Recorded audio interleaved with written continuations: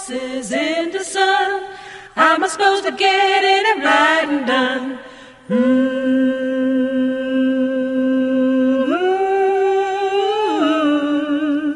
All the tired horses in the sun.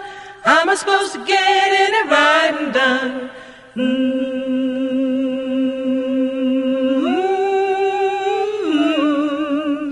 All the tired horses in the sun. How am I supposed to get in and ride and done?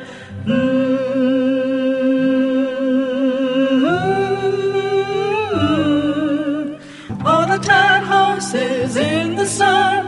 How am I supposed to get in and ride and done?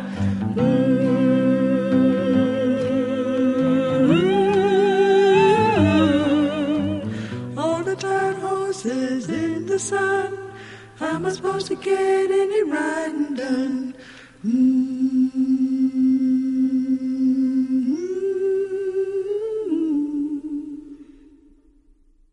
Hello, everybody. Welcome to episode 12 of the George Sanders Show.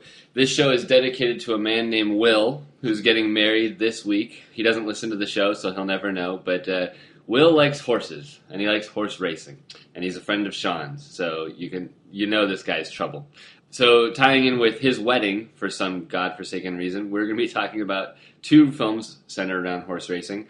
Carroll Ballard's 1979 film, The Black Stallion, and Stanley Kubrick's film from 1956, The Killing. We'll also be discussing the career of Stanley Kubrick. We've got a bunch of news this week for once, and picking our Cinema Essential film, Animal. With me, as always, is Sean Gilman. Hi, Sean. Hello, Mike. We're 12 episodes in, and we're already out of ideas. So let's do a show about horses. Let's do it. You know, I'll bet this is the most valuable piece here. It's Bucephalus, the magic horse of Alexander the Great.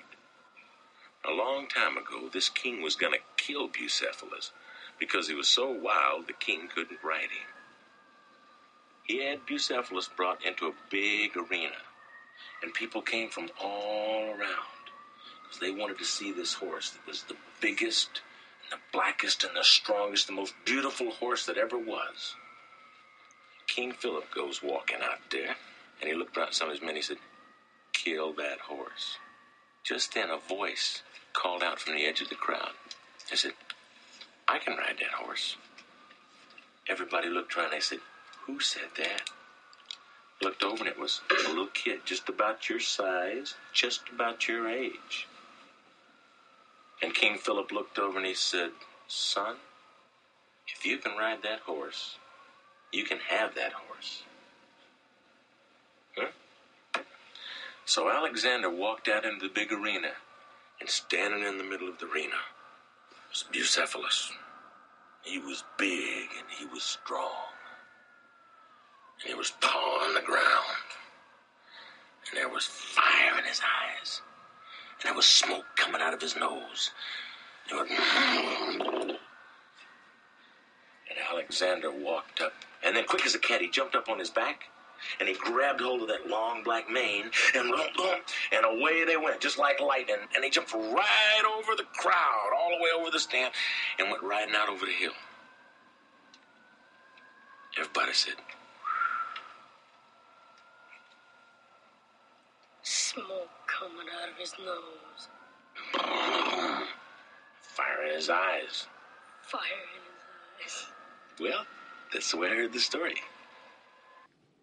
All right, that was a clip from The Black Stallion, a movie which is one of the very first movies I ever saw. I remember seeing it in the theater. I don't know if that was when it initially came out in 1979, because I would have been 3 years old. It may have been re-released a couple of years later. But I have very distinct memories of seeing this movie as a very small child. And coming back to it, over 30 years after seeing it for the first time, that experience of watching it is very much the same, just because of the way that it's made. And I think it's a really great movie, and I loved it as a 4-year-old, and I loved it now. So I'm really anxious to find out what you thought of it, Mike. And so you'll tell me what you thought of it, and then we'll talk about, the actual plot and what's it's about and everything. Okay, well, I'm going to be really annoying and say it's okay.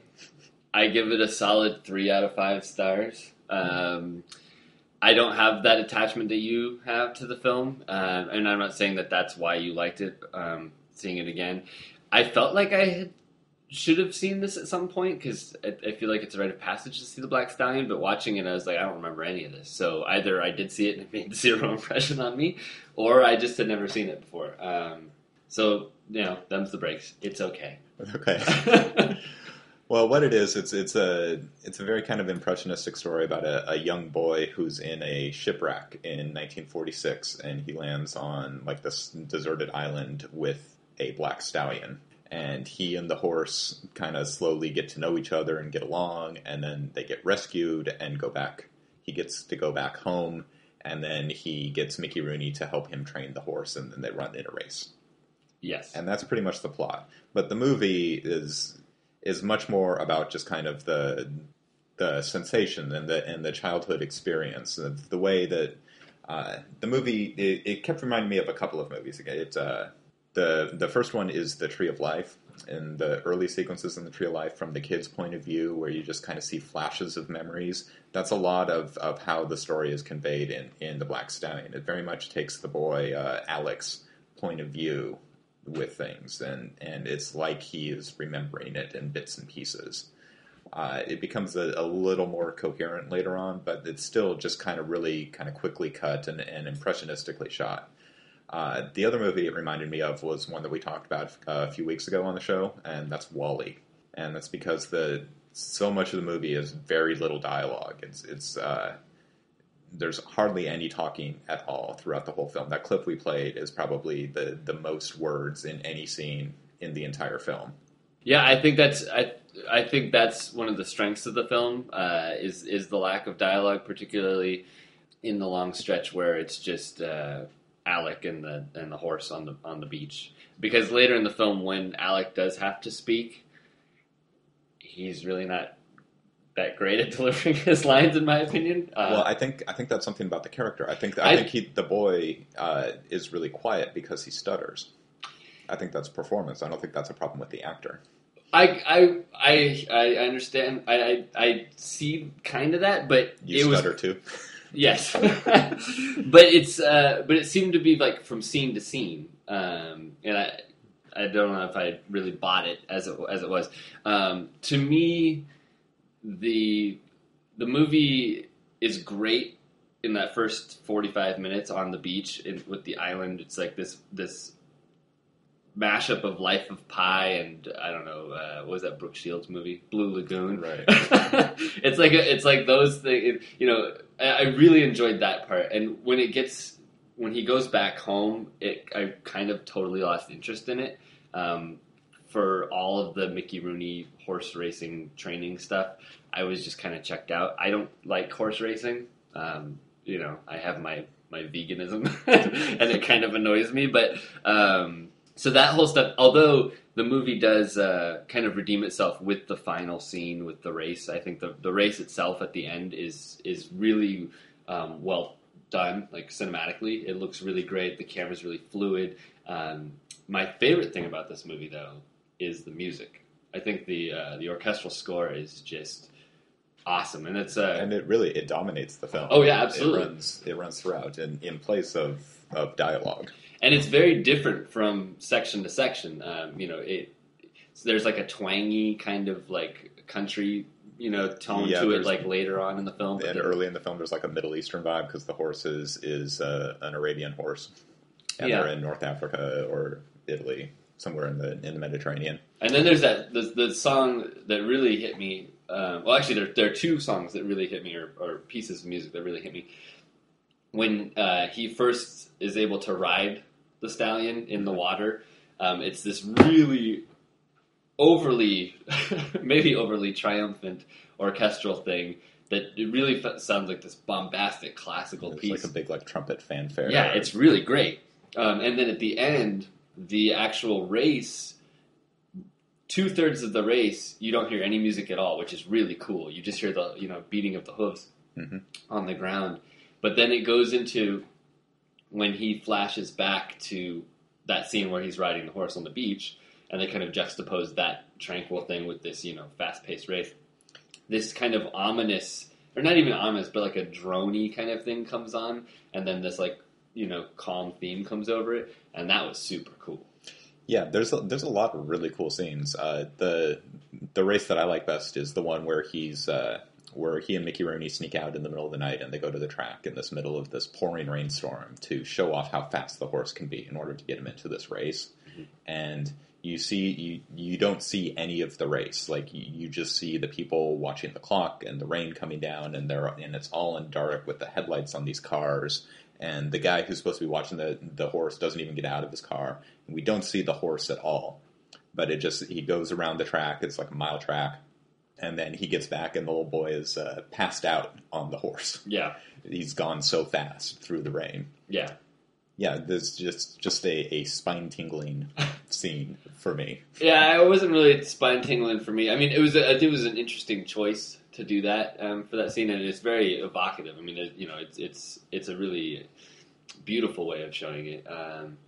I mean, maybe at that point I had been checked out of the film for so long that it didn't have the impact that maybe it should have. But yeah, tonally and then intentionally, the tone, like you said, kind of changes once he gets back to civilization, and it's less impressionistic, and it became a little more humdrum for me, and I just he's in the shipwreck, his dad dies or is lost and doesn't return. So when he gets back home, he's got the horse, but there's just kind of this absence in his life that he's kind of using the horse to fill, but it's all unspoken, which it's very kind of emotionally wrenching, I think.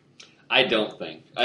For me, that was one of the notes that I actually wrote was, is this kid not sad about his dad? Like, he doesn't show, like, he lands on and I think part of it is because this movie was geared for kids, and I don't think they wanted to show necessarily the trauma that would come from not only being shipwrecked, but, losing your father and all that stuff. And so as soon as he gets on the island, he's incredibly resourceful, which is cool. I like that. Well, he spends like a day and a night huddled in the fetal position crying.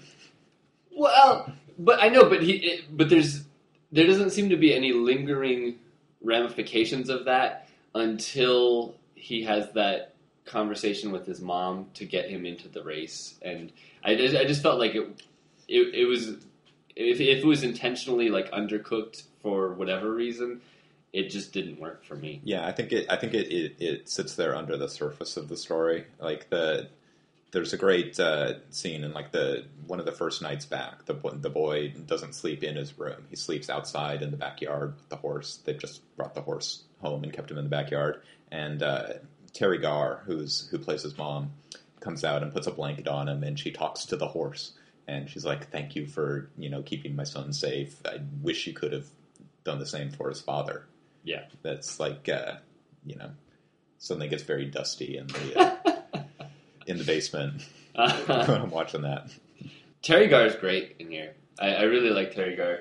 Terry Garr is not exactly who you would initially cast as a 1940s kind of housewife, but I think she brings a lot to the part. I think she really... Well, I think she brings... That's what I like about her, is that she doesn't quite fit that role, and so she's got this, Terry Garness of the character. She makes these kind of funny looks, every once in a while that seem very knowing and kind of not meta necessarily, but they kind of exist outside of the narrative. Right, because it's such an odd story. Like, her son has been gone, and then he brings back this horse, and they keep the horse in the yard, and Terry Garr just kind of rolls with it. She totally just... And then, the horse escapes, of course, chasing after the garbage man, and the kid is gone again. Yeah, he just leaves. Another day and a night, and again, she just kind of rolls with it. Yeah. She doesn't have much to do in the movie. She's only really in a handful of scenes, but every time she is there, it kind of gives a little life to it that it doesn't have otherwise. So what do you think about Mickey Rooney here? I like him a lot. I am a big Mickey Rooney fan. Yeah.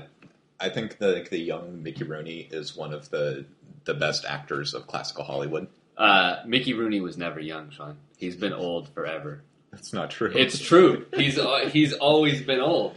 He's 59 years old in The Black Stallion. He's 92 now. Yeah, he's still alive, and still still being awesome. He was in the Muppet movie for 2 seconds.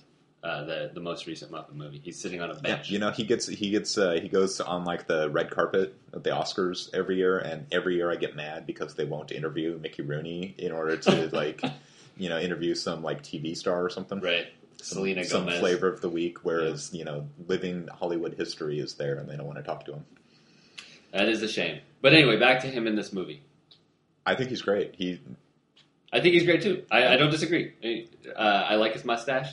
Kind of had a little Wilford Brimley going on there. Yeah, and there's an unspoken kind of sadness with Mickey Rooney's character too, because he was a guy who was a successful horse trainer, and for some reason he stopped, and it's never explained why. Like Alec just kind of discovers the secret room in his barn that's covered with all of these trophies and saddles and plaques, and it's just layered in just thick cobwebs of dust. So it's just. It's like Doc Hudson in Cars. It's exactly what it is. But does not Doc Hudson's past get explained? Well, yeah. Like, eventually we know what we his find out that trauma he is. was... Yeah. Yeah, and the Black Stallion leaves all of that absent. Like, it doesn't pander to the kid audience. It lets them emotionally experience the kind of loss and trauma that the characters go through without talking them through it. And I really like that. I really appreciate that. Oh, I do too.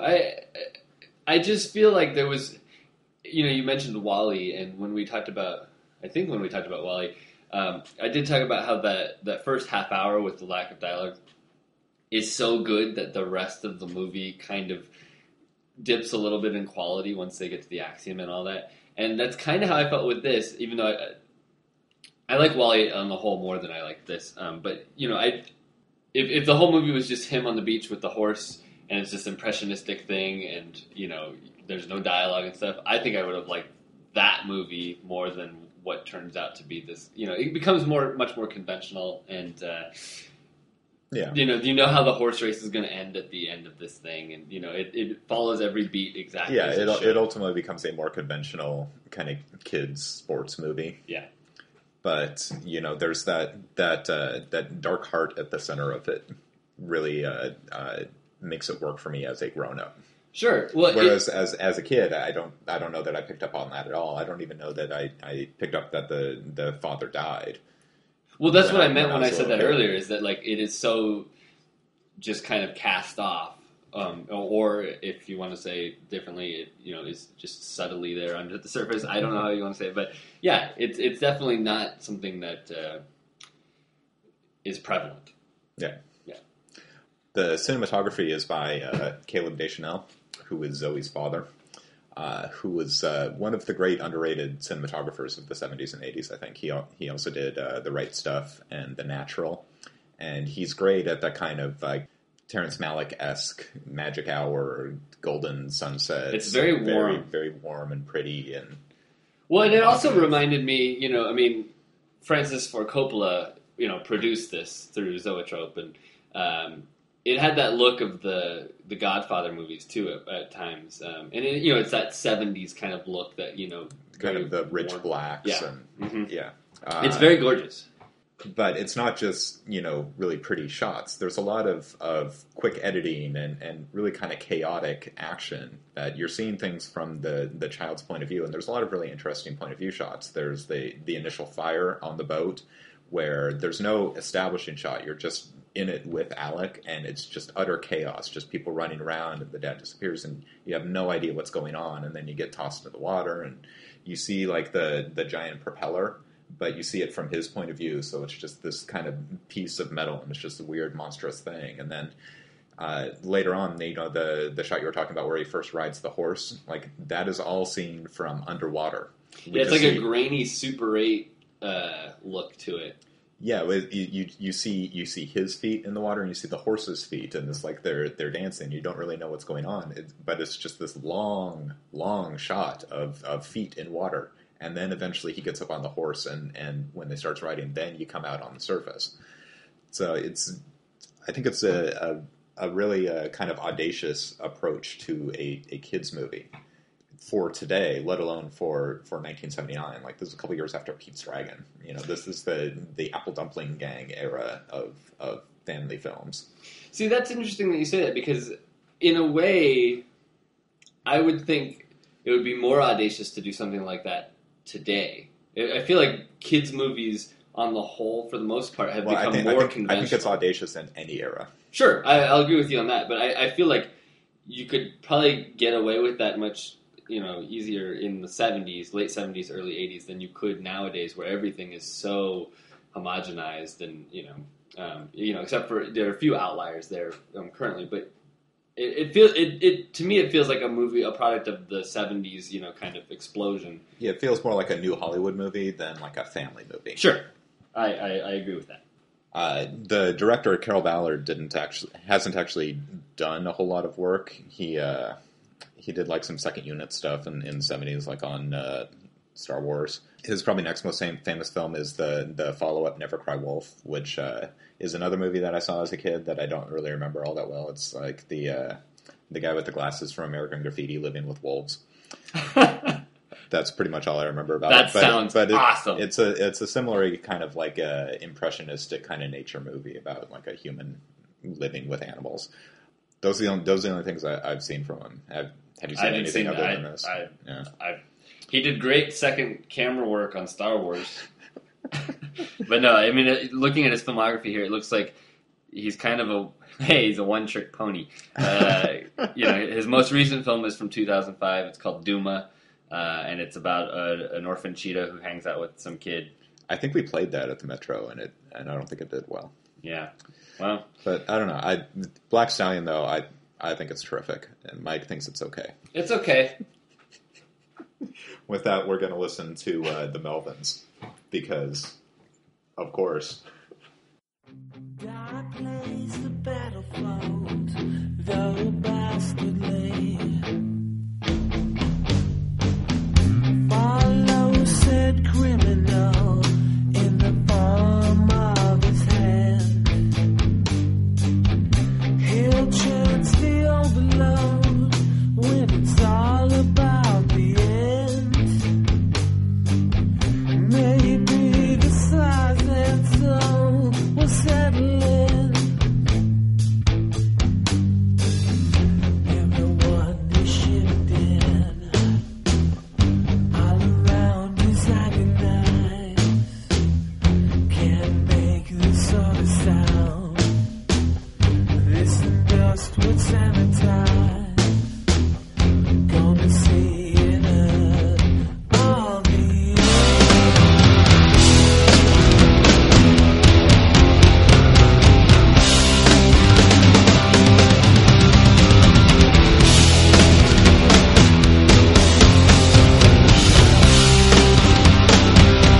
wishing I was at the world oasis all began.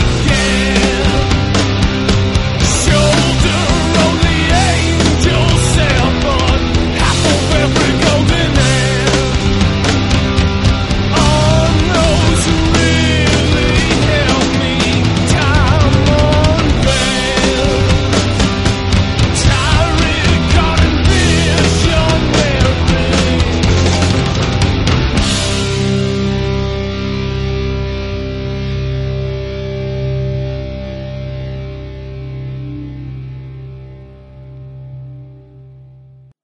Okay, that was the song Skin Horse off the Melvins' 1996 album Stag.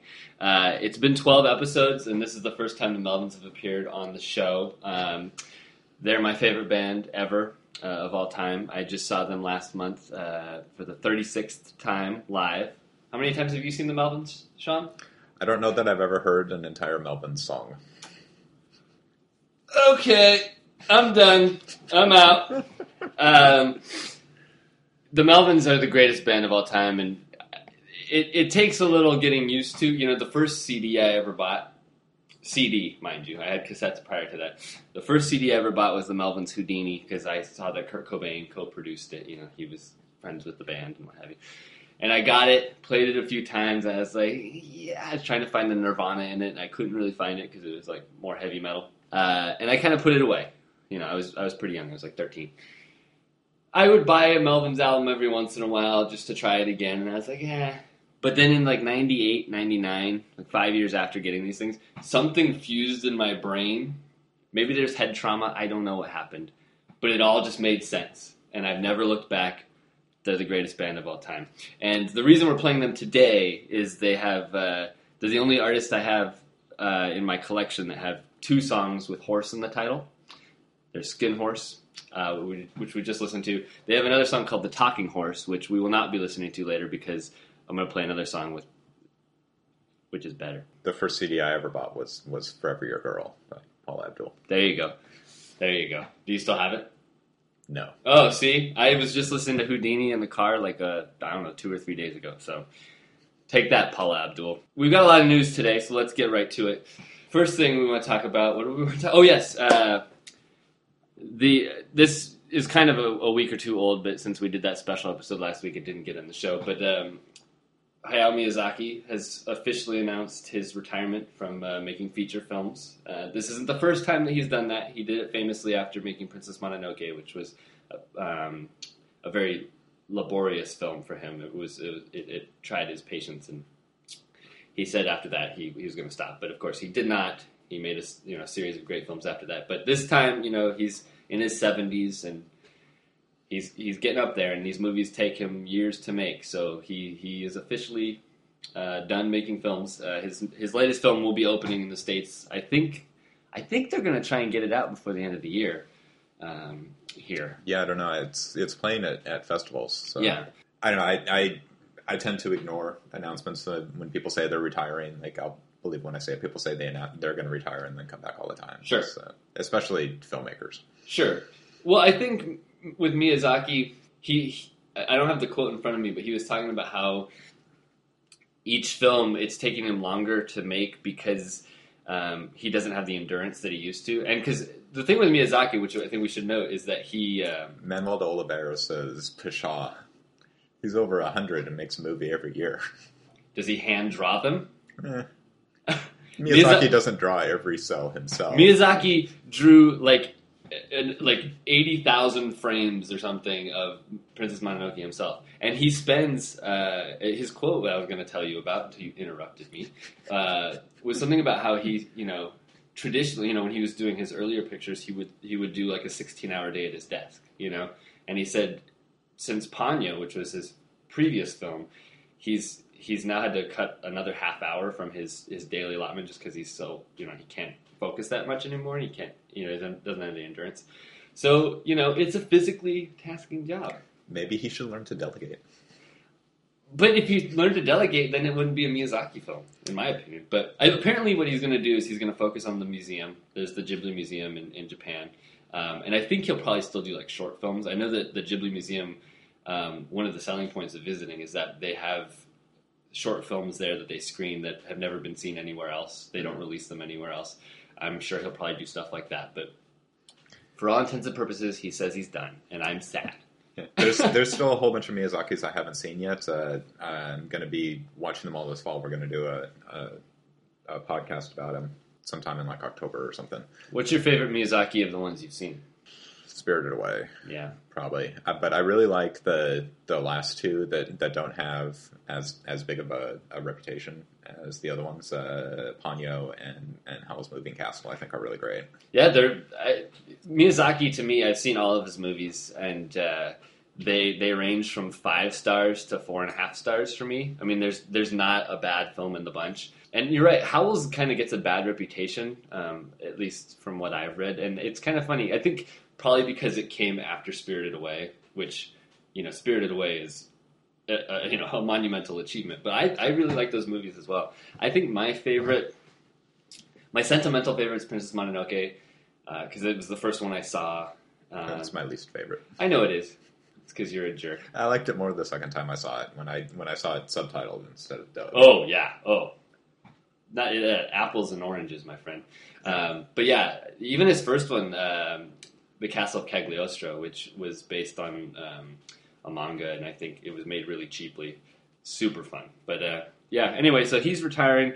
It's a bummer. Speaking of sentimental things, a friend of ours, Travis Vogt, posted a thing a few days ago on the internet about nostalgia and In particular, about Hook and how Hook is a terrible movie, and apparently people he knows think that it's great because they saw it as kids, and so he took them to task for that. He did. Travis is a comedian. He's a writer. He's a very talented guy, and he makes some very good points. And I think the real point of the article is that they're kind of two camps in regards to films that you saw as a kid. They're the people that don't want to lose that cherished memory or that feeling of seeing this movie and how it affected them when they were young and impressionable. And then there are people that are like, whatever, I'll watch it again, and if it changes my opinion about it, who gives a damn? I think that you are of the latter opinion, Sean. Yeah, I think movies are movies, and movies exist out of time, and that's one of their great qualities, is that you can rewatch them again and again and have a different experience every time. Now, this is kind of appropriate because we started with The Black Stallion, which was a very nostalgic choice for me, but my experience of watching it isn't tied to that initial experience. There's movies that I loved as a kid that I've rewatched and thought were terrible. Like Spies Like Us was a movie I thought was hilarious when I was 10 years old, and I watched it a couple of years ago, and that is a bad movie. Yeah. I loved Three Ninjas when I was a kid, and I don't need to go back to know that I was dead wrong on that one. Yeah, and in the same way, movies that I saw when I was younger, I did not like, I've rewatched later in life and thought were fantastic. Like Tokyo Story, the first time I saw it, I thought it was really boring and repetitive and dumb. And the second time I saw it, I thought it was probably the best movie ever. Yeah. Oh, and sometimes you can, like I said last week, you can revisit something that you saw as a kid, like The Gold Rush, and then see it through different eyes, and it's still a fantastic movie, but it's a different experience. Right, and the point is not that you were wrong when you were 4 years old and saw Hook and liked it, or that you are correct when you're 30 years old and see Hook and see it as terrible. They're both valid experiences of the film, and that's the great thing about films, is that they can change as you change. Like, when Roger Ebert died last year, a lot of people quoted his essay on La Dolce Vita, where he recounted how every time he watched it, like every 10 years, he experienced it as a totally different film based on where he was in his personal life and his professional life. And, that's a great thing about movies, and to purposely not revisit them, as our friend Kevin was quoted in the article. Anonymously, you just outed him. I outed Kevin. He was the deep throat of this operation, Sean. He said that he really loved Chasing Amy when he was younger, Kevin Smith's movie, and he suspects that if he watches it again, he won't like it, so he's not going to watch it again because he wants to preserve that experience. I think that's the wrong way to go about things. I think I just don't have the time to go back and rewatch Chasing Amy. Well, that's a different argument. Yeah, I know. But no, there's when I saw American Beauty in the theater, what was that, 98, 99? I was 18 and I was like, whoa, this movie's crazy, And just a few short years later, I was like, you know what? I think that was probably a little, overhyped there, Yeah. And yeah, do whatever you want, people. Really. Well, the real question is, though, Sean, what do you think of Hook? I haven't seen Hook in a very long time. Rufio! The first time I saw it, which was shortly after it came out like 91. I think I maybe saw it like the next year on HBO or something. Yeah. I thought it was awful. And I was 16 at the time. Yeah. I saw it again maybe 5 to 10 years later, and I must have been exceptionally tired or caffeinated or something, because I got a little teary eyed watching Hook, and I haven't seen it since. Yeah, I have. It's the same thing. I haven't seen it since it came out. We owned it on VHS. I watched Hook all the damn time. Yeah. I was a bit old for that. Sure. Yeah, I absolutely loved Hook. I haven't seen it since then. Reading Travis's thing, he makes valid points, and I'm sure they're totally true. His first argument was it's an ugly movie, and he shows this screenshot that is just it's amazing that Spielberg could have made something that terrible. It's very brown. Yeah, it's very brown and cluttered, and it's just kind of like vomit or something like that. So, I've been thinking about Spielberg a lot lately, and he may be coming up later in the show, but yeah, I kind of, because Spielberg is a director that he's with you your whole life, because, you see your E.T.s and your, Indiana Jones films when you're young, and you rewatch those too, because they're great. But then he makes those adult movies too, like Munich and all that stuff, and he's so versatile.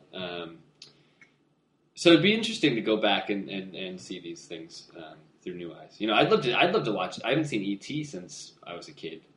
I don't want to see the altered version of it. Oh, I don't either. People don't carry guns. Yeah. Well, he came out and guns. said that was he apologized for that. Oh, good. Did he fix it on the latest? I think the latest one is fixed. I think he said that was a mistake. I should never tamper with my movies or whatever. Well, good for him. Yeah.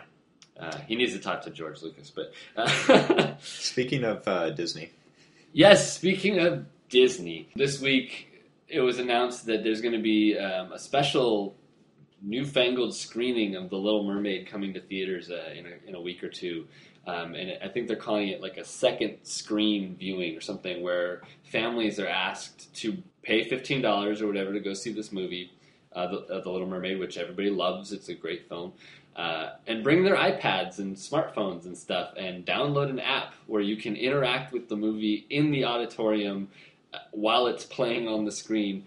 And I cannot convey how upsetting this idea is to me. I think it's a travesty.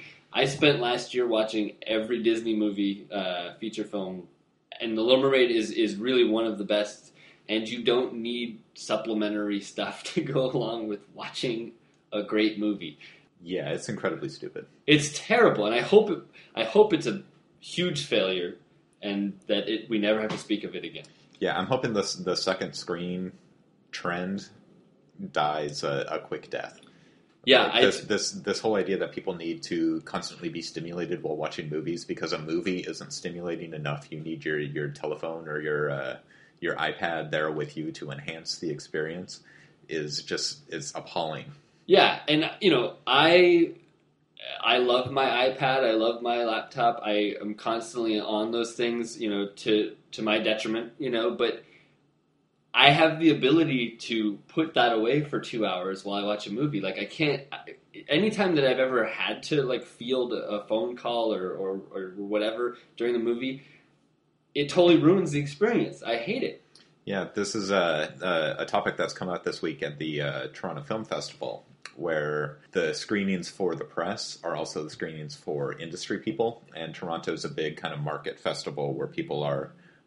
my mom is calling. Hello?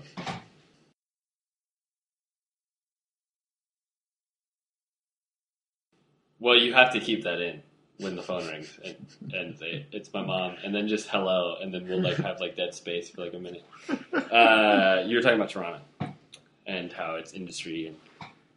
Yeah, this is a topic that's come up this week at the Toronto Film Festival, where the press screenings and the industry screenings are combined, and Toronto's a big kind of market festival where people are trying to sell their movies. So there's all these distribution company big shots in these screenings with the critics, and all the industry people apparently are constantly texting and checking their phones and pulling out their iPads. And so all of the critics who I follow on Twitter are complaining about all of the industry people. So there's this big controversy at Toronto is why the festival people won't stop people from using their phones. Well, didn't some guy call 911 on somebody? Did they? Yeah, I think someone called 911 and said there's a guy using his cell phone in a movie theater or something like that. That's awesome. Not an appropriate use of emergency first responders. I know how they feel though. Yeah, it's really obnoxious, and even people in the industry won't refrain from doing it. And it's just something in this culture that's gotten way out of hand, and I can't wait for it to die. I really can't wait for it to die either. I've been really happy with... I've been seeing a lot of movies at the Cinema in Seattle, and I have not had a bad experience there yet. I've been going a lot in the last 6 months or so. and the audience there is very respectful. There's I've never seen a cell phone out, but every other time I've gone to a movie in and around Seattle in the last year to another theater, inevitably there will be somebody there with their cell phone out, or that will be just blatantly talking in the middle of the thing, and it's just mind-boggling. I've had reasonably good experiences at the suburban malls around Federal Way where I live. Better than you would think. There have been some times that like the discount theater to see Spielberg's Tintin movie was a disastrous experience because it was like a weekend matinee showing, so there was like all of the kids running around, and yeah, that was that was your fault, Sean. Yeah, that was my own fault. But for the most part, even just going to the mall to see Django Unchained or something, the audiences are pretty respectful and pretty cool. So that's good. Yeah, when I saw Star Trek Into Darkness earlier this year at a small theater in Columbia City, there was a guy 2 rows in front of me who was... the movie's going on, and whenever there was an action scene, he was kind of involved. And there's a lot of action scenes. But then there's one scene that's kind of like a pivotal, like dialogue-heavy scene that kind of moves the plot forward. And the guy started going, like this crazy nose thing that he was doing. I think he had allergies or some sort of nasal problem or something. And he was like, and it was like, what the heck is going on? I couldn't believe it. And then he whips out his phone, and he's 2 rows in front of us, so I see everything he's doing, and I was like, what's going on here? And I waited a minute or two to see if it was just like maybe there was an emergency that he was trying to attend to or whatever. Finally, I get up and I lean over, and the guy was browsing cell phones on his cell phone in the movie theater. And I was like, I tapped him on the shoulder. I've gotten a lot more brave about confronting people about this stuff. I used to, kind of be a shrinking violet and hide in the corner and just, kind of fume. But now I get up and I'm like, what is your problem, And he's like, oh, sorry. It's like, yeah. Well, I fear that with film exhibition, we're heading down 2 different tracks. We're going to see a split the same way that we see a split in music, where at a classical music concert, being quiet and being respectful is very strictly enforced. They even have like ushers in the aisles with cough drops who will like give you a cough drop if you can't control yourself during the performance. And then you have rock concerts where people show up dressed like anything and get drunk and make a lot of noise and check their phones and nobody cares. And I fear we're going to see the same thing happen with film exhibition. Like we already can't have art cinema as a commercial enterprise. It's got to be like nonprofits and museums doing it. I think it's going to go the same way with the audiences. That they're just going to be free-for-alls in the multiplexes, and then just quiet places like a SIF Cinema or a Film Forum or something like that, where everyone is really cool. Yeah, which for the most part won't affect me that much, except for the fact that there are 2 or 3 of those mainstream blockbuster type of movies each year that I do really want to see, but I want to see them in that art house environment. I can, like, if I ran a movie theater myself, I wouldn't sell popcorn because the sound of people chewing annoys the hell out of me. So I can't handle any of this stuff. It's too much. It's too much. Let's talk about something else. All right. Let's end on a high note. Our last bit of news is to go back to Toronto, and there's a lot of reviews coming out for movies that people are seeing at the festival that aren't coming out here until later this year. Maybe not even next year for some of the kind of higher profile international movies. My question to you is, do you read these reviews, or do you just tend to ignore everything until it actually comes out in the area where you live? No, I definitely read. I at least peruse certain sites and writers and to see what their opinion is on stuff, because for example, like with Toronto, there are the movies that are already on my radar that I kind of want to know at least kind of what the buzz is from people I trust. Noel Murray. Something like Gravity. Yeah, exactly. Gravity is, Gravity is a movie I'm really excited about, but it's not one that, I will pay to see any Coen Brothers movie. I don't care, But Gravity, the enthusiasm around it kind of would help me a little bit. But then also there are all those little movies that I've never heard of that come through, and there's always a gem or two that, someone finds and says, oh, people should be focusing on this, as opposed to whatever the new hyped thing is or whatever. And so, yeah, I definitely, I do follow a few people. I don't do it religiously, but I'm not afraid to read a plot synopsis. And usually the people that write about these things at the festivals, one, they're so harried from seeing 3 or 4 movies a day that they don't have time to write a really intense review of it where they spoil anything. And secondly, they're also considerate and they intentionally don't spoil anything. So, they a 1-paragraph thing saying, hey, this movie's pretty interesting. What's wrong with that? Most of what I get out of festival coverage is off of Twitter, and so I just read like the most basic of information. Like somebody says, La Ultima Película, it's really good. Yeah. And I'm like, well, I had already gone through the catalog for Vancouver, and that was a movie that looked like something I would want to see anyway. So it's like nice to have that confirmation that Sure. yeah, that's good. But if somebody said it was bad, that probably wasn't going to discourage me from seeing it anyway. And the same thing with like a higher profile release that I'm really looking forward to, like a Touch of Sin or the Hong Sang-soo movie. Like the quality of its reviews at Toronto isn't really going to affect me one way or the other, so I just don't bother to read them. Like I look for the titles to see what titles people are talking about. Right. But other than that, I'm not going to read a review of the movie, and it's not because I don't want my own impression of the film to be biased, or it's not because I don't want anything to be spoiled for me, because Sure. I don't really care about spoilers at all. It's just that I'm planning on seeing most of these movies, and if I'm seeing them, there's a possibility that I'll write about them, and I don't want to read what somebody else has written because I want to know that I don't want to know that somebody has already said what I want to say better than I'm going to say it. That's how I feel too. I mean, usually when I write something infrequently, I kind of go into it fairly cold. At least, if I read something, I don't have the best memory. I don't remember what. Say if it was like a week before, I don't know what the hell's going on. But no, I definitely, try and steer clear of that because I don't want an influence on that. But let me ask you this. What if there's a movie that you were kind of on the fence about? Like, you kind of had an interest, but it wasn't something that you were, like the new Hong Sang-soo or something where you would obviously buy a ticket for or whatever. But let's say that the Twitter feed, I don't know what you call that stuff. But what if the Twitter sphere was so unanimously against the movie? Like they were just like, this is terrible. Like not just one person, but everybody. Like the movie that won Venice last year that everyone hated. Oh, Paeta? Yeah. Pieta. Pieta. Yeah. Everybody just hated that movie. I probably would have gone to see it just out of morbid curiosity, Okay. just because it was so reviled. But I never had the chance. And really, the only time I have like free reign to see however many movies I can is when I go to the festival, because the rest of the time I'm here with the kids, and it's like a process in order to get out to the theater. So I don't do it that much. Like half of my movie watching for 2013 at least will be in the 1 week I spend in Vancouver.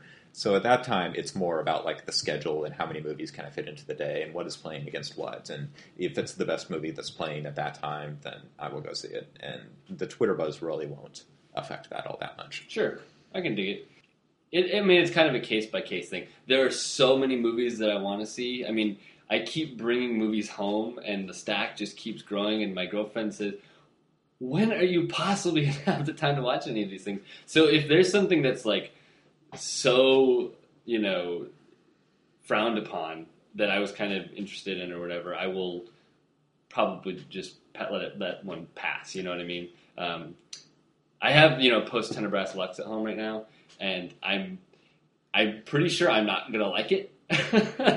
And if push comes to shove, it's probably the one that's going to go back first. But yeah, I saw Ray Goddess's Silent Light.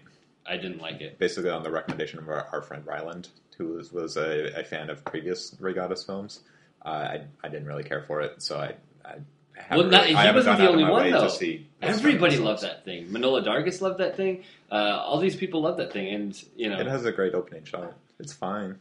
It's pretty, but it was annoying. Anyway, let's talk about animals. Far off the subject. Let's talk about animals. So tying in, obviously, with the horses this week, we are picking our Cinema Essential cinematic animal. And Cinnamanimal? Cinnamanimal. Cinnaminists.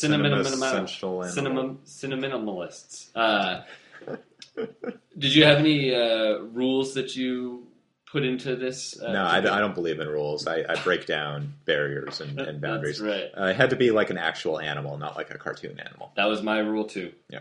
What'd you pick? I went with like the obvious art movie, film geek. I knew it! Choice. I knew it! I'm going Balthazar? with Balthazar. I knew it! From Hazar Balthazar, Robert Bresson's film. And I think it's a great movie, and it's about the life of this donkey who lives in like rural France. And horrible things happen to this donkey. Like it lives in this family, and the family has to sell it, and it goes through a succession of masters, some of whom are nicer to it than others. And it kind of parallels the story of this girl who loved the donkey when she was young, and she grows up and does horrible things too. And then it ends. And the interesting thing about animals, and especially animals in movies, is that they're not acting. They're just being animals, and that's kind of like the ideal kind of actor for Robert Bresson. That's true. Who famously wanted his actors to be as blank and as emotionless as possible to kind of force the audience to project themselves into the character and to draw them in to the emotional life of the protagonist, because the actor isn't doing it for them. And that is how we relate to animals. We anthropomorphize them. We project our own thoughts onto the animals, and that's just kind of fascinating to me, because it's a metaphor for not only how we as humans relate to animals in the real world, but it's also about how we relate to cinema, to images on screen, because actors aren't actually feeling the emotions that we project onto them. That's part of our relationship with the film. And that kind of relationship is like, it's the heart of acting, and it's the heart of cinema, and it's just a subject that's really, really interesting to me, and I don't really know what to think about it, but seeing it in Balthazar makes me curious. Sure. Yeah, I it's a great pick. I mean, it's as usual, it's obvious for a reason. Yeah. Because it's good. My pick is, I think the film as a whole isn't as good as Balthazar. And I had a few more Francis the Talking Mule? Yes. I had a few more rules that I added, along with no cartoons, because if you put cartoons in there, all bets are off. I wanted an animal that was integral to the story. We all love Einstein and Back to the Future, but Einstein doesn't have much to do with the plot of Back to the Future. And then I was thinking about this show and horses and all that stuff, and I was like, I'm just going to go with it. I'm going to do it. So I'm actually going with War Horse, the Steven Spielberg movie. The War Horse. Yeah, the War Horse and War Horse. I think I liked this movie more than most people did. I think it got good reviews when it came out, but it kind of got forgotten pretty quickly. I don't think it's a perfect movie. There's that middle part with the French girl and her grandpa that really doesn't work for me at all. But goddamn, that horse! Like, by the end of the thing, I was just in tears watching this horse. The fear in its eyes. I mean, I don't know how. The horses who played the War Horse are really good horse actors. They're really good horse actors. And, there's that final scene where the horse is running around frantically through the trenches, and it's dragging the barbed wire. And, I mean, Spielberg can make me cry, by filming the phone book. But, I mean, I was just bawling by the end of this damn movie, and that horse made a really big impression on me. So I'm going with War Horse. Yeah, I think that's a film that's interesting to compare with Black Stallion, because it's much inferior to the Black Stallion. Like there are great segments of War Horse, and when War Horse is really great is when it's most Black Stallion like, when the cinematography gets crazy, when you're getting like the point of view of the horse. When, the final image of the film, when the horse comes home and he's against this like blazing orange sky that looks like it's like out of Gone with the Wind or something, those are the parts of War Horse that I really like.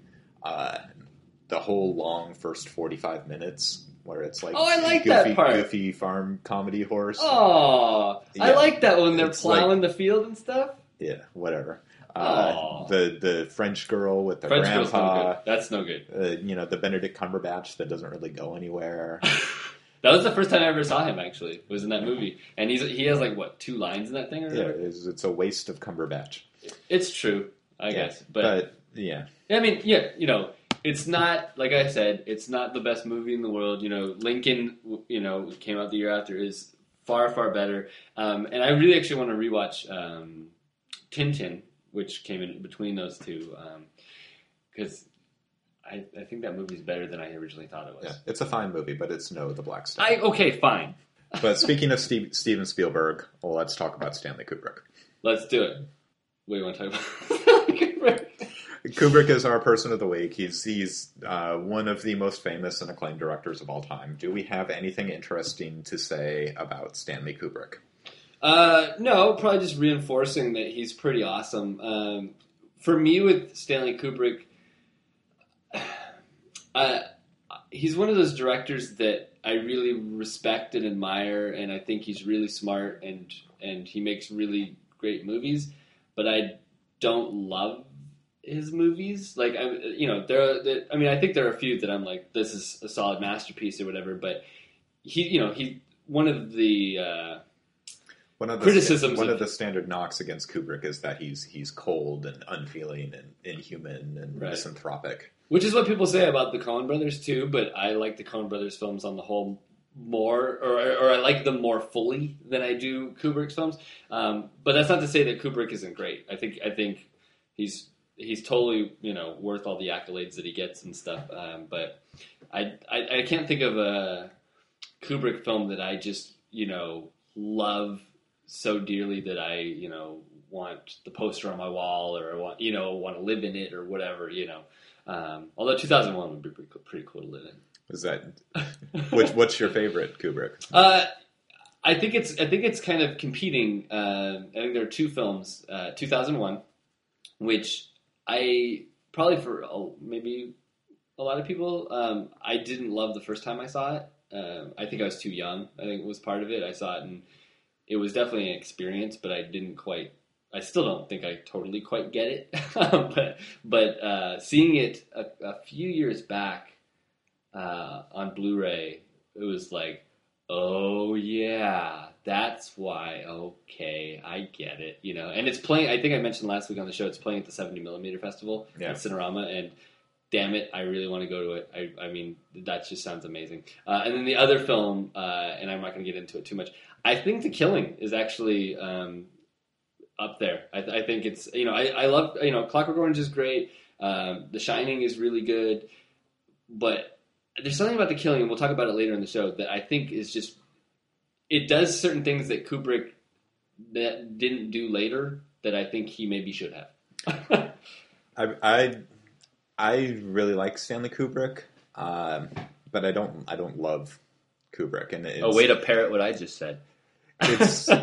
It's very strange. I don't want to follow the party line that he's cold and unfeeling, but that's just kind of how I feel about his movies. They're just kind of misanthropic, and they can be really tough to take. I think that's selling him a little short, though. I think there's a lot of humor in his movies that people kind of don't pick up on. Obviously in something like Dr. Strangelove, that is a hilarious film. But also even in The Shining or Eyes Wide Shut or The Killing, I think is hilarious. Even 2001, there's there's a real dark comedy to Stanley Kubrick. And I think people focus on the dark and kind of miss the comedy at times. That said, I like all of his movies. I think Clockwork Orange is the most problematic one for me, just because I don't really know how to take it. I don't know what the point is. I think that is the point of Clockwork Orange. I think the point of A Clockwork Orange is the fact that it's supposed to be problematic and make you uncomfortable and question it. And I mean, I haven't seen it in many years, but I think that's kind of what it's there for. Yeah, and you know, this is one of those movies that my experience of it changes every time I've seen it. Like there have been times when Clockwork Orange was my favorite Kubrick film, and right now it's my least favorite. But I'd probably go with The Shining as my pick for his best film, because I think it's a great marriage of that kind of cold misanthropy with the humor and the genre elements of the Stephen King story, and it's just such a fascinating environment. And I think maybe if I ever get around to seeing Room 237, I won't like The Shining as much. But I don't think so. Why do you think that? I have a feeling that those people are going to really annoy me. Oh, but that's kind of the point of Room 237. Like yeah, but it's hilarious how ridiculous these people are. Yeah, but that also I have a problem with. Like, I have a problem with ridiculous people, and I also have a problem with like making a film to make fun of ridiculous people. Okay, sure. I am a hypocrite. Sure. No, I understand. I mean, I have my ridiculous theories about things, but I don't think Room 237. I don't think it deepens The Shining. I don't think it. I think that's what's great about it is it doesn't affect The Shining at all. It's supplementary, but it doesn't actually hold a mirror to The Shining, in at least what the people are saying about it. I think Room 237 is what The Shining is about, but I don't think that it actually reflects The Shining itself. Yeah, and that's fair. I don't know. I would like. You to should see it. I would like to see it eventually. I think what plays it as cold in Stanley Kubrick is his film style. It's not so much what the movie's about. Like, the movies aren't necessarily misanthropic, but they seem so controlled and so precise and so exactly what he wants, and that is a great thing in a filmmaker. You want a filmmaker who pays attention to his craft, but there's something airless about a Stanley Kubrick film, and the movies that I love are the ones that have gaps in them for me to enter into, and I don't have those gaps in a lot of Kubrick's films. His movies are never messy, and Yeah. I like a little bit of mess or a little bit of anarchy to them. Like even something as chaotic as Doctor Strangelove feels very mechanical and Clockwork. It's clockwork. Well, I think you compare Kubrick to somebody like Alfred Hitchcock, who was also very precise and very organized and knew exactly what he wanted to do with all of his films. Eyes Wide Shut and Vertigo are ostensibly very similar themes. They're both about a kind of sexual paranoia and pathology of a straight white middle class man. But Vertigo to me has mysteries and resonances, and it goes off in all kinds of different directions. Whereas Eyes Wide Shut seems shut. It seems closed off. Like there is one line that it's going down, and there's one thing that it wants to say, and it may not be explicit. Like it gives some room for audience interpretation, for the audience to think for themselves, but it's still only one thing. Well, I think the difference between the two of them is how prolific they were. Like, I think you're right. Like, Hitchcock was very exacting when he was doing, but he didn't labor for years on each film, which is what increasingly happened with Kubrick. And I think that led to why it's so hermetically sealed and why every single thing is so thought out. Hitchcock, yeah, he really, he storyboarded everything. He had everything the way he wanted it, but he'd do it in like 6 months and then he'd go on to the next thing or whatever. And I think that might be where the difference lies. Yeah, and when Kubrick was working within the studio system, he was working at a much faster pace. Absolutely, yeah. I mean, you look at his filmography, and it's he was making a movie every couple of years or whatever, and then all of a sudden he gets into those half-decade gaps, and then between Full Metal Jacket and Eyes Wide Shut, 12 years.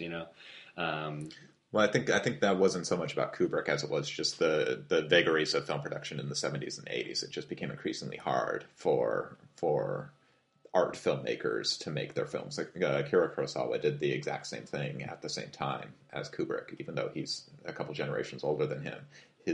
Once you get to the mid-60s, his pace of film production just kind of collapses. Yeah, well, and also, I mean, Kubrick also, famously, he abandoned some things. There's his Napoleon that he spent a long time working on, and then ended up, it didn't work out.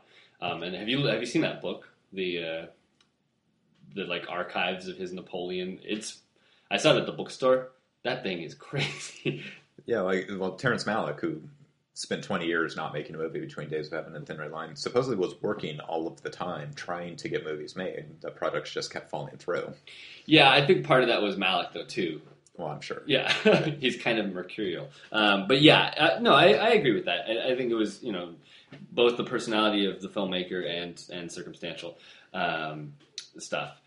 Well, with that, do you want to talk about the film that we both really like, The Killing? Yeah, let's hear a clip from The Killing. I don't get it, Johnny. About these two other guys. You mean there's going to be two other guys in on the deal, and we ain't going to know who they are? That's right. You don't know who they are, and they don't know who you are. That makes sense to you, doesn't it? Well, yes, I guess so, but Makes sense to me, all right. How come we need them, though, Johnny? What are they going to do? One of them's for the job with a rifle. None of you boys could handle that, even if you were willing to. And the other one starts the fight in the bar. these other fellas, how much are they cutting in for? Not that I mind. Anything you do is okay, but... These men are not going to be in on the basic scheme. They're getting paid to perform certain definite duties at a certain definite time, and they're not cutting in on the take. They'll be paid a flat price to do a straight job. Well, if they don't know anything about the basic plan, about the job, then why are they doing it? That's simple. These boys are straight hoods. They get paid in advance, $5,000 for the one with the rifle and $2,500 for the other. Well, where's this money coming from?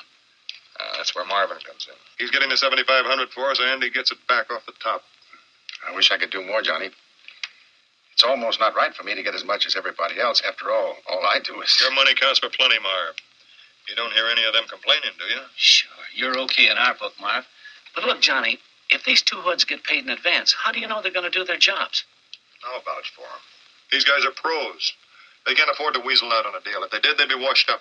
Okay? Okay. Any other questions? That was a clip from the 1956 film The Killing from Stanley Kubrick.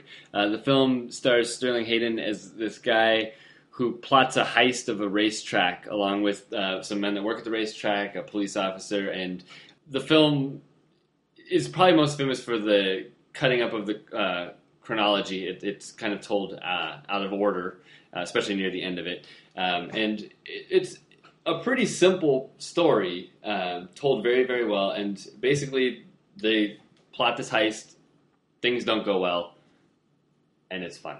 What do you think of the movie, Sean? I really like it. This is only my second time seeing it, and it's much quicker. It's much faster than I remembered it being. It's only 84 minutes. Yeah, I expected like a 2-hour Stanley Kubrick, everything is slow kind of thing, because it's been years since I saw it. But I loved it. I thought it was really funny. It's a very clever take on a common Stanley Kubrick theme of free will and fate and chance.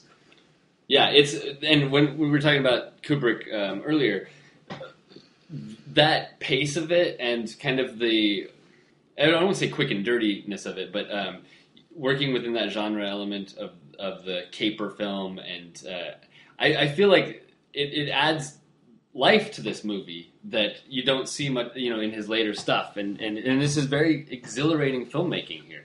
Yeah, it looks like a film noir. There's very deep shadows, like in the clip we use, Sterling Hayden spends half the time talking from shadow. You can't see his face at all, and then he comes forward into the light, and there's a lot of these kind of images that you would expect in a film noir, but it's told with this terse narration in a police procedural style in something like The Naked City, which gives it this kind of documentary feel, and cut within it are actual documentary shots that Kubrick made at a racetrack. So it's a film noir, but it has these kind of semi-documentary elements to it that make it feel like a real world. And what that does thematically is it gives a sense of order to the film. It makes it seem like everything is inevitable and everything is real, when the whole plot hinges on just the strangest whims of chance and fate. So it's this kind of fascinating blend of philosophical idea that comes through the plot with the cinematic technique that counters that. That's an interesting take on that. I want to go back to what you just said. It's interesting to me watching this because it does have the look of a noir, but and this kind of came at the tail end of the noir period. 56 was pretty late in the game, but watching it for me, it seemed sure it kind of had these looks of film noir, but the way the camera moves in this movie seemed so far advanced from most everything else that was coming out at that time. There's definitely, it's like a middle ground between, like a Jacques Tourneur kind of film noir and what Stanley Kubrick would be doing later, because there are these kind of long extended shots, and Kubrick would be famous for his tracking shots, especially when he got a Steadicam. Mm-hmm. But there's these long sequences, and he'll like track across an apartment, and you'll go through rooms where there would be a fake wall, where you wouldn't see something like that in a standard Hollywood film at the time. Yeah, he does it several times, and he also films a lot of scenes from like with furniture in the foreground, and with the characters behind that, like you're kind of a fly on the wall, or just peering in through a window or something like that. And to me, it seemed much more in line with visually with stuff that came in the 60s and 70s than it does with the 50s or 40s. Yeah. I think it's definitely a transitional film here, and it even goes to like the cutting and the framing of shots. There's one dialogue sequence where Elisha Cook Jr. is talking to his wife Marie Windsor, and what a great pair of actors those are. Yeah, but she's kind of haranguing him for something, and the initial dialogue is this long two-shot where you see both of them in a master shot, and then when he gets into a kind of subservient position in the conversation, Kubrick cuts to her point of view looking down at him, where he's got this light in his eyes and he just looks terrified and pathetic. And there's a lot of really kind of expressive cutting like that Kubrick really wouldn't do later, that is more in line with more classical Hollywood, but with a very kind of arty bent. It's very obvious that's what he's doing. It's more expressionist than a kind of invisible style of classical Hollywood. Well, it's also interesting to see what he gets away with here. He famously adapted Lolita in the 60s, which was a monumental achievement, even though he had to leave a lot out that's in the book. Can you believe they made a film of Lolita? Yeah, but he's pushing boundaries here, where it's little things. But speaking of that, the couple, there's the first time we see Marie Windsor, she's on a bed and she's kind of leaning down, and a heaving cleavage, which you wouldn't get in a movie in the 50s. Like he really kind of snuck that in a way. It seemed like he put her in this dress that when she's standing up and is looking, whatever, you don't really notice, but he would frame her to really accentuate and make it very lewd. And it kind of reminded me of like the opening of Psycho, which is a film that shows influence of The Killing in a couple of other ways, but that's not important right now. But Psycho opens with Janet Leigh basically in a bra, which was, shocking for 1960. There's also a toilet in there. Yeah. But, there's a couple of interesting sexual things that just kind of go unremarked in the film, but are there if you pick up on them. There's one of the gang members has like a homosexual love interest in Sterling Hayden and gets rejected. And that whole plot line is almost entirely absent from the film. You just kind of pick up on it that, there's like one scene where he asks Sterling Hayden to go away with him, but it doesn't initially seem romantic. And then later in the film, you see that he's at the crime where he's not supposed to be, and he's drunk out of his mind. Really drunk, yeah. Then there's also just kind of the nature of Elisha Cook's dysfunction with his wife. Like, is it that he is impotent? Because that is kind of implied. Or is it just that he's Elisha Cook and she is much bigger than him and much more vivacious and he's the little guy? Sure. Yeah. Yeah, there are all these kinds of things on the undercurrent that I really, wish I could. I wonder what this was, how this movie was taken when it came out in '56. Like, I mean, it had a high enough profile that that Kirk Douglas hired him to do Paths of Glory. Sure, but all the radical stuff in this, was that picked up on initially, do you think? It's hard to gauge. But the late 50s in Hollywood, the studio system is just in the beginning of collapse, and things are just shooting off in all kinds of different directions. Yeah. Something like this was a big budget for Kubrick. His first two features had like a tenth of the budget of The Killing, but even by 1956 standards, this was a minuscule budget for a film. Sterling Hayden was probably the biggest star in it, and he was not a big star. Like his best movie prior to this is Johnny Guitar, which is a fantastic movie, and I promised a listener that I would mention Johnny Guitar when we talked about The Killing. Do you want to? We can do a timeout here and just talk about Johnny Guitar, because that movie. We should save it for another show. We'll talk about Johnny Guitar. It's Nicholas Ray's Western with Joan Crawford, and it is one of the great movies of the 1950s. It's one of the best Westerns ever made. Anyway, Sterling Hayden's like a poor man's Robert Ryan, and Robert Ryan's a poor man's Robert Mitchum. Sure. So you're like 2 degrees removed from superstardom. But which works for this movie. No, it's great. Perfect. It's great. I love Sterling Hayden. I love all three of those guys, and they all bring different things to the role. But he's not like a megawatt star, by any means. The other revolutionary thing that I mentioned in the intro is that cutting up of the chronology of the heist, which the last third of the movie is dedicated to this heist. But you'll get the beginning of the heist from each participant's perspective, and then the movie will go back a day or earlier that morning to show you the next person and show how things play out. And it's not all carefully calibrated by this narration that announces the time and the day and what the person is doing. And it's like there's a voice of God saying that it's 7:30 on a Tuesday, and Sherry can't sleep. What's interesting about it here is that device has been used time and again after this movie, and I'm sure there are movies that did this prior to this, but here it flows so naturally, even though it's kind of herky-jerky in its timeline if you had to like chart it or something. But even in something like Pulp Fiction, which is famous, fabulous movie that does the same kind of thing, in that it feels more like a stylistic device than it does here, where it actually, if Kubrick just showed this straight through with the heist and it just going out like, this happened, then this happened, then this happened, it wouldn't be as effective. And but this feels very natural. He actually cut it that way. I was reading the liner notes from my DVD of The Killing, and it notes that after preview screening, the studio urged him to recut the film so that it flowed chronologically, and so he did that. And didn't like it at all, and it convinced him that the best way to tell the story was chopped up like this. I'm sure of it. It's really wonderful. It's really well done.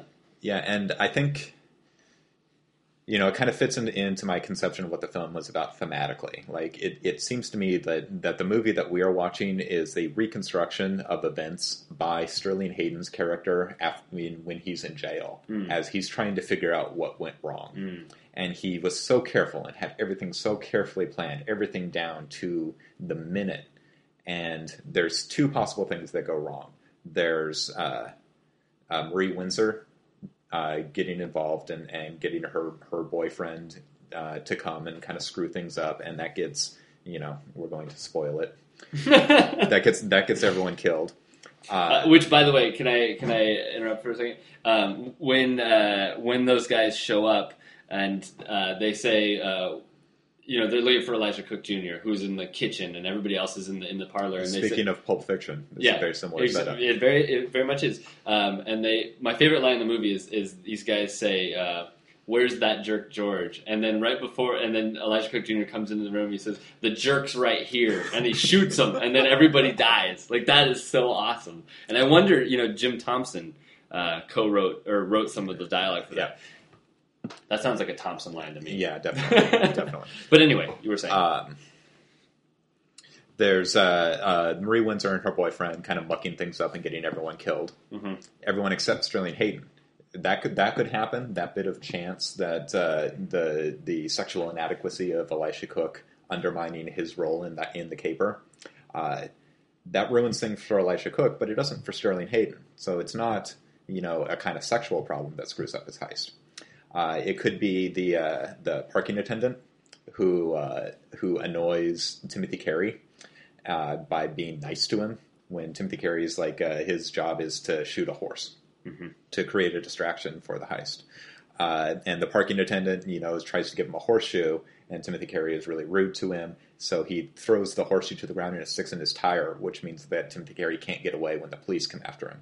So it could be like the impoliteness could foil the heist, and the racism as Timothy Carey gets the guy to go away by using the dropping the N-word. But that doesn't affect Sterling Hayden either. Both of those things could have happened. The sexual problem, the racial politeness problem.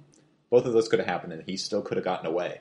The one thing that screws up Foofy his dogs. heist, not even the dog. I'm just kidding. It's that he couldn't find a suitcase at the discount luggage store that had a lock that worked. Yep. And that's all it was. It's true. Yeah, and that's what I like about this movie is, a lot of heist movies and films noir and stuff like that, there are these perfectly calibrated things, and one of the joys of watching movies like this is seeing the little tiny things that cause this chain reaction to the ultimate undoing of the villain or whoever's trying to plot this thing. Yeah, and that to me is the great thing about the heist genre, because it's about the creation of a plan, the execution of a plan, and then the little thing that makes the plan didn't account for. It's so fun. And I don't want to, rag on him too much, because I imagine at some point we will get into it in more detail. But this is why I think that Steven Soderbergh's Ocean's 11 is a terrible, terrible movie. I've only seen the last 20 minutes of that. Yeah, it doesn't give you the plan, and then the plan goes right, and they get away with it. And it's over. Yeah. Yeah, that's stupid.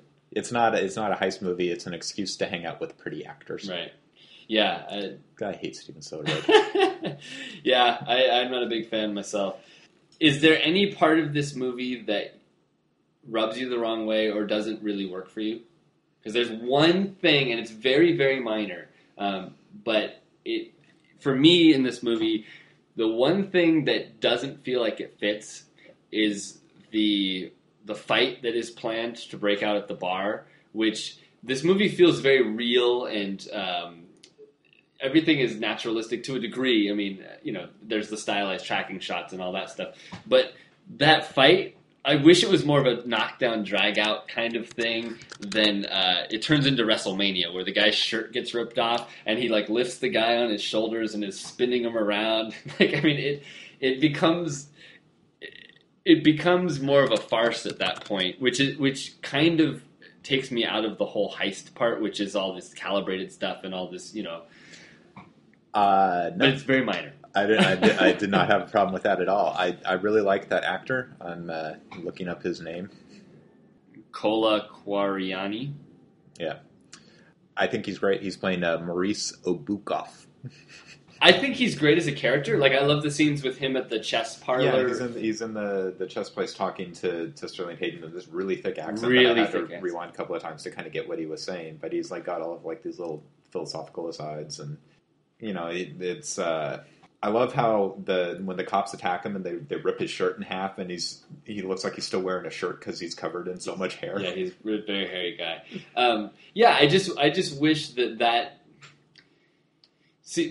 scene or that moment in the movie seems to be the one thing that harkens more back to the stuff of the 40s and 50s than the forward-thinking other stuff. Because I wish it was more of a knockdown, drag out. It reminded me of the wrestler in the Ed Wood movies. Yeah, Tor Johnson. That's exactly what I thought too. Which I don't want to be thinking about Tor Johnson when I'm watching Stanley Kubrick's The Killing. I will watch anything with Tor Johnson.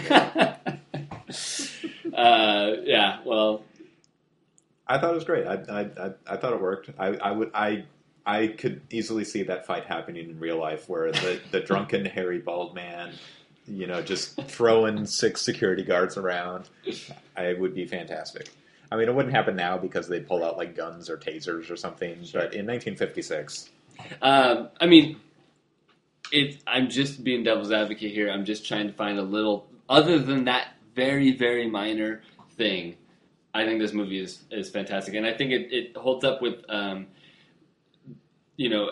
movie that Kubrick made after this is considered an absolute classic. And not that this isn't, but The Killing isn't talked about as much as... I don't think Lolita is.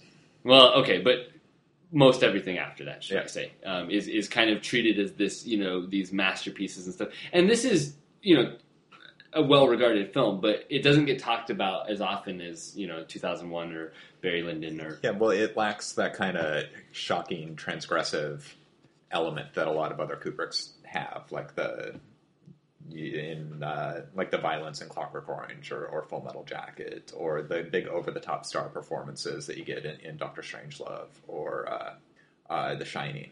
It's more low key than those movies. But it's more like it kind of gets lost a little, like Barry Lyndon does. Yeah, but I think that what I was saying earlier is I think this movie is just as audacious as those other ones. Right, but it's not so, like, obviously audacious in the way that A Clockwork Orange is. Sure, absolutely. But yeah, it's terrific. And the movie he made right before this, his second feature, Killer's Kiss, is also pretty good. I don't know if you've seen that. I haven't seen that. No. It's not bad. It's an even lower budget, even more kind of Poverty Row film noir with kind of a much more obviously expressive camera style. Like there's some kind of ridiculously crazy, very artsy shots that he puts into this low budget crime story. Yeah, I'd like to see that. It's definitely worth seeing. Yeah, I've been meaning to, for a while, and I definitely should. It's not as intricately plotted and complete a film as The Killing is, but sure. I want to give a shout out to Criterion because I watched this on the recent, I think it was like a year or two ago, they re-released this thing, and it's just stunning. I mean, it looks more like a contemporary black and white film. Like it just feels, it's just a gorgeous transfer. I mean, the thing looks beautiful. So if you can see it through the Criterion, do it. I don't know. I mean, there was that MGM one that came out, a decade ago. That's the one I have. Yeah. It was fine. It cost me like $5. Sure. There you go. Totally worth it. Totally worth it. With that, that's our discussion of The Killing. We're going to listen to another Melvin's song here. We're going to listen to the whole thing. This song is called Little Judas Chongo, which doesn't have horse in the title, like The Talking Horse, which is the one song we left off. But this song is off the best album ever made, Hostile Ambient Takeover, which I've brought for Sean today so that he can have a Melvin's album on his laptop. So enjoy one of the greatest songs from the greatest band of all time.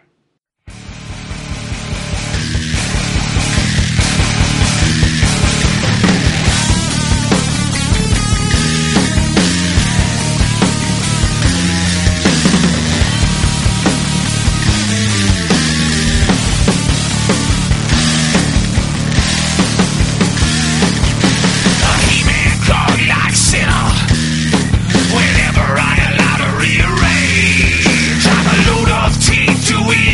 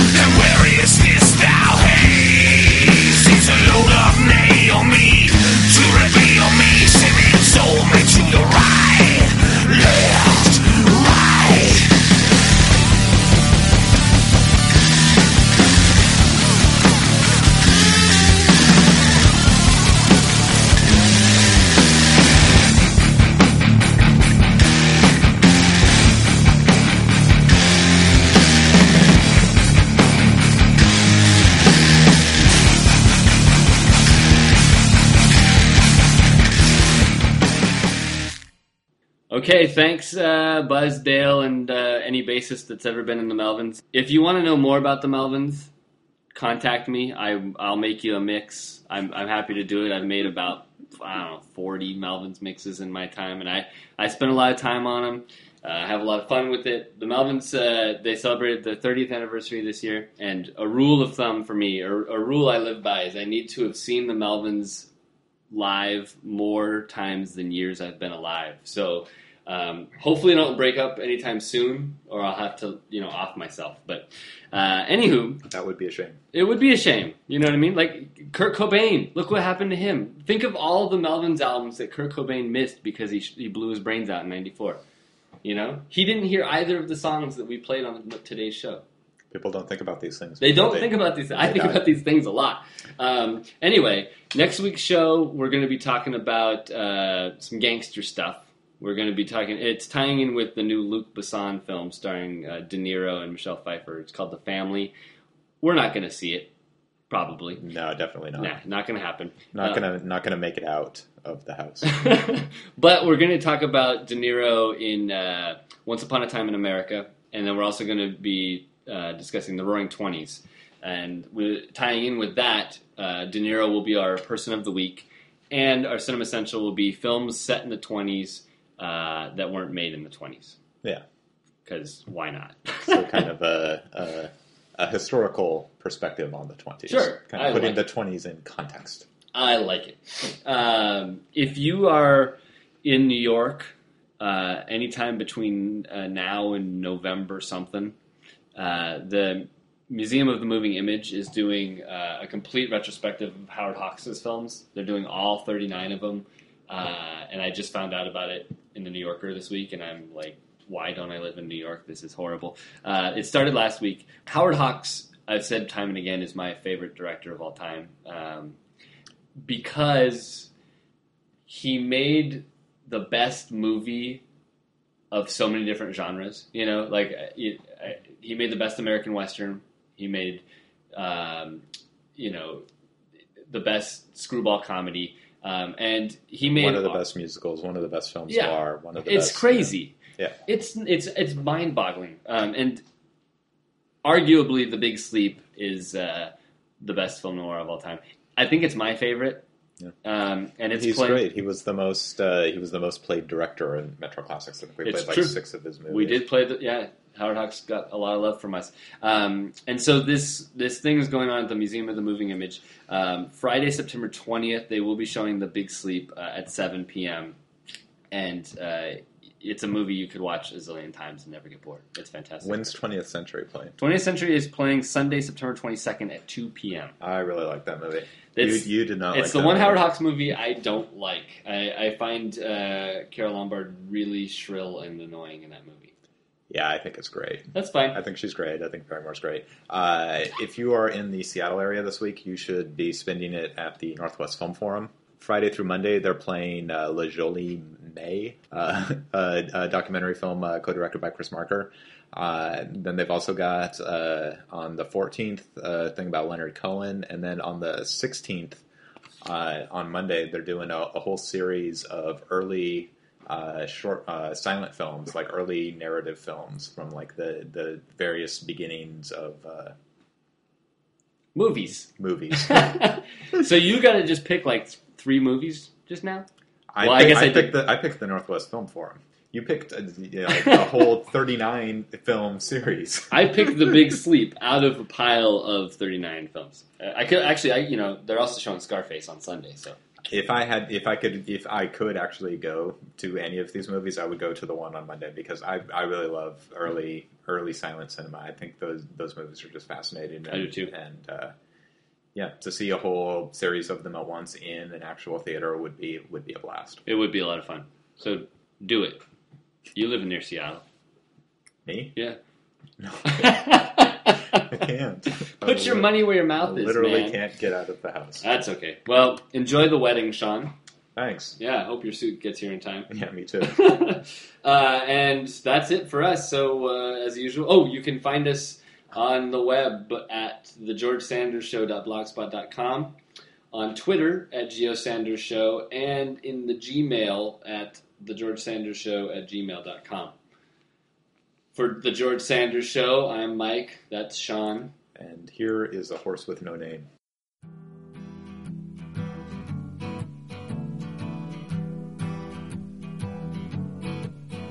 On the first part of the journey, I was looking at all the life. There were plants and birds and rocks and things. There was sand and hills and rain. The first thing I met was a fly with a buzz and the sky with no clouds. The heat was hot and the ground was dry, but the air was full of sound. I've been through the desert on a horse with no name. It felt good to be out of the rain. In the desert, you can't remember your name, 'cause there ain't no one for to give you no pain.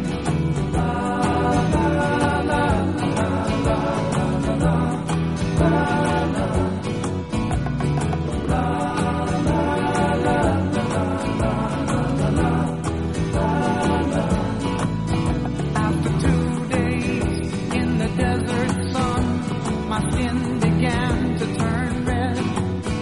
After 3 days in the desert fun, I was looking at a riverbed. And the story it told of a river that flowed made me sad to think it was dead. You see, I've been through the desert on a horse with no name. It felt good to be out of the rain. In the desert, you can't remember your name, 'cause there ain't no one for to give you no pain.